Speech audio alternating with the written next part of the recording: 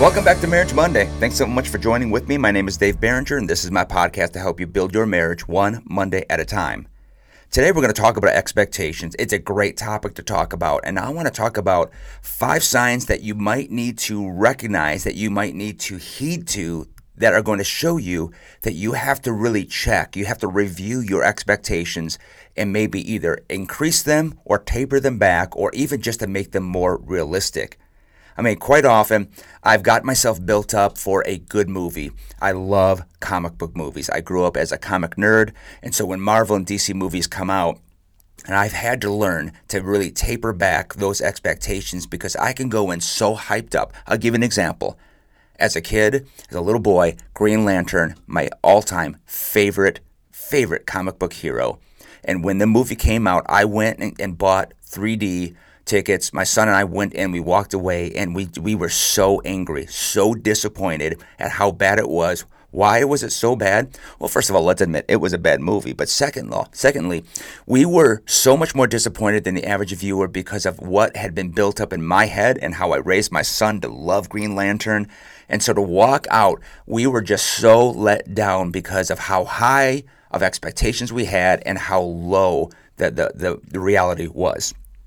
And so when it comes to expectations, this is something that I really want you to get a hold of. I want you to understand if you see any one of these 5 present that I bring up today, it's going to tell you you need to really review your expectations when it comes to your marriage. So here we go. Number 1, here's a great place to start. If you're expecting perfection, if you're a perfectionist, then you really need to review your expectations. Now, let's be real. There's nothing wrong with holding yourself and your spouse to a high standard, but that also has to be kind of tempered with a dose of reality. Because when you let your expectations become absolutely impossible to meet, what you're doing is you're setting up your marriage for disappointment and frustration. In fact, what you'll also set your spouse up is constant discouragement. You're going to make them feel discouraged all of the time because the reality is, how can they ever measure up? In fact, I've had spouses look at me and in front of their partner and say, why even try? Because I'm never going to measure up.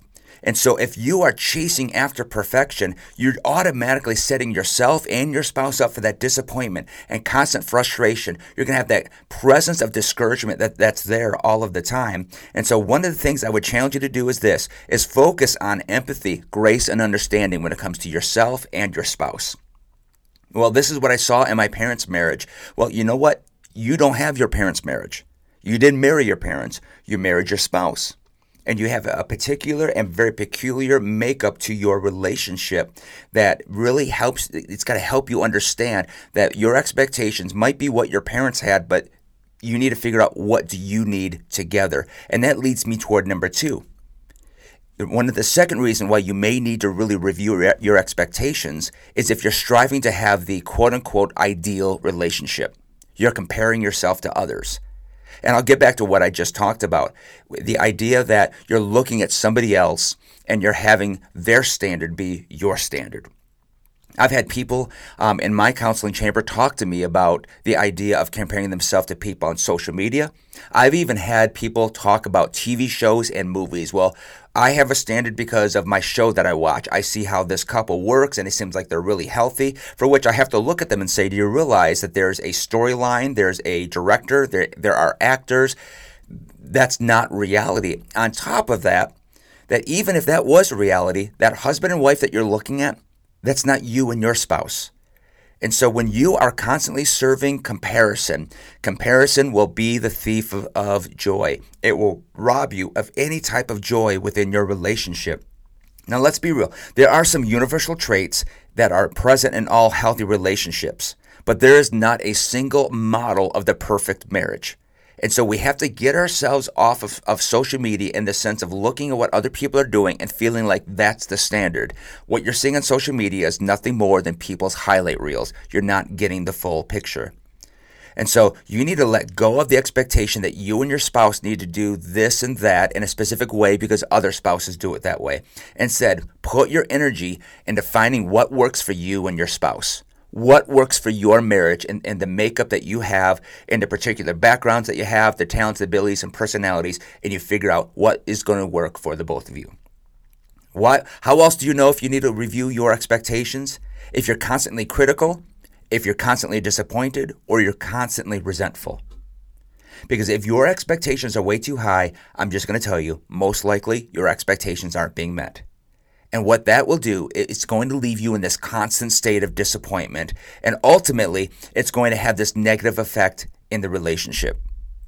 As Phil Collins sang about back in the 80s, there's something in the air tonight. If you've ever listened to that song, I love that song. I love Phil Collins. But that will become the theme song of your marriage, because you're going to walk in the door and you're going to feel something in the air. And that air is disappointment, it's resentment, and it sucks the passion and joy out of the relationship. And so what this negativity does, it will just constantly bleed into every area of your relationship, and it will leave your spouse constantly feeling underappreciated and completely inadequate. Why try? We said that before. I want to just hammer that down. They're just going to feel inadequate to ever be exactly what you need to be, and they will feel like a disappointment. Now, let's be real. Our spouses can disappoint us. That's reality. They're human. But there's a difference between I've disappointed my spouse and I feel like I am a disappointment. And this is setting up your spouse to be the latter, where your spouse just feels like an absolute disappointment. And so my question to you is not what adjustments can your spouse make, but I'm asking what adjustments can you make within yourself that would help your partner meet the needs and even the expectations that have been set in the relationship. How else do you know if you need to really kind of re-engage and reestablish your expectations? Number 4, if you're relying on your spouse to make you happy. Now, I think it's true that your spouse does fulfill a lot of our needs and does contribute to our happiness. Let's be real. There's things that my wife does that makes me happy and vice versa, things that I do that make her happy. But it's not on our spouse to be the sole fulfillment of our joy. I believe that's found in Christ. Our ultimate joy is found in Christ. But for some reason, we put our ultimate happiness solely on the shoulders of our spouse. And I think it's unfair to make them play that role. Because if you put yourself into that position, you would be broken underneath that weight. And so you have to find some sense of contentment and satisfaction when it comes to yourself.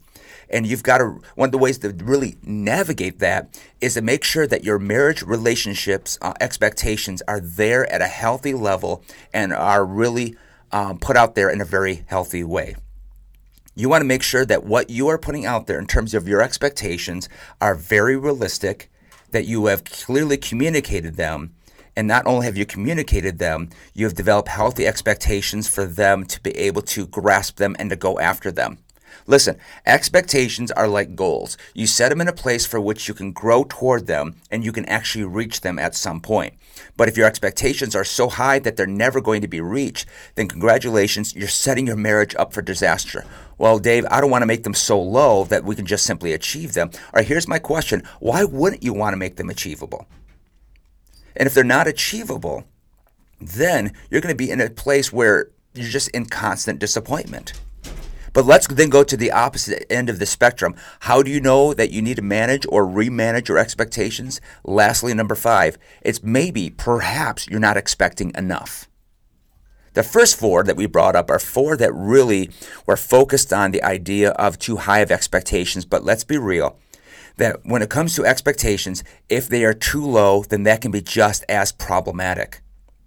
They can be extremely problematic because it not only sets you up for constant disaster, but your marriage never grows forward. You never improve yourselves, and together as a couple, you never ever get yourself into a healthy place. And so you got to get to the place where you're laying out good expectations, you're having good standards, because if they're not high enough, then you stay where you're at. You stay in immaturity. Your communication stays toxic. Your conflict resolution never resolves anything whatsoever. Your roles constantly frustrate each other, and you constantly live in this state of just blah, for which one or the both of you just call it in quits. And so it's fantastic to lay out, here are our expectations, and to review them at times and to see, should these things be navigated differently?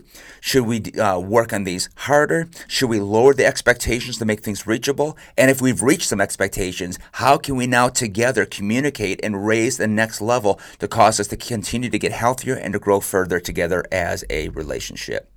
I'm here to say this. In a healthy marriage, You and your partner both need to invest energy into meeting each other's needs. You have to learn to work together through issues and grow together. And one of the ways that we do that is making sure that whatever season we're going into, that we lay out good, healthy expectations that are more than just attainable. They are there for the health and vitality of the individuals as well as the marriage itself. I love y'all. Have a great Marriage Monday. Ask yourself some good questions this week with your marriage. Talk with each other about expectations. And if you have those that are too high, then navigate and begin to pare those things down. And perhaps if you've got some expectations that are not high enough, this is the place to have a good conversation and begin to raise them up to levels that will cause your marriage to thrive. Have a great, great week. We'll see you next Monday.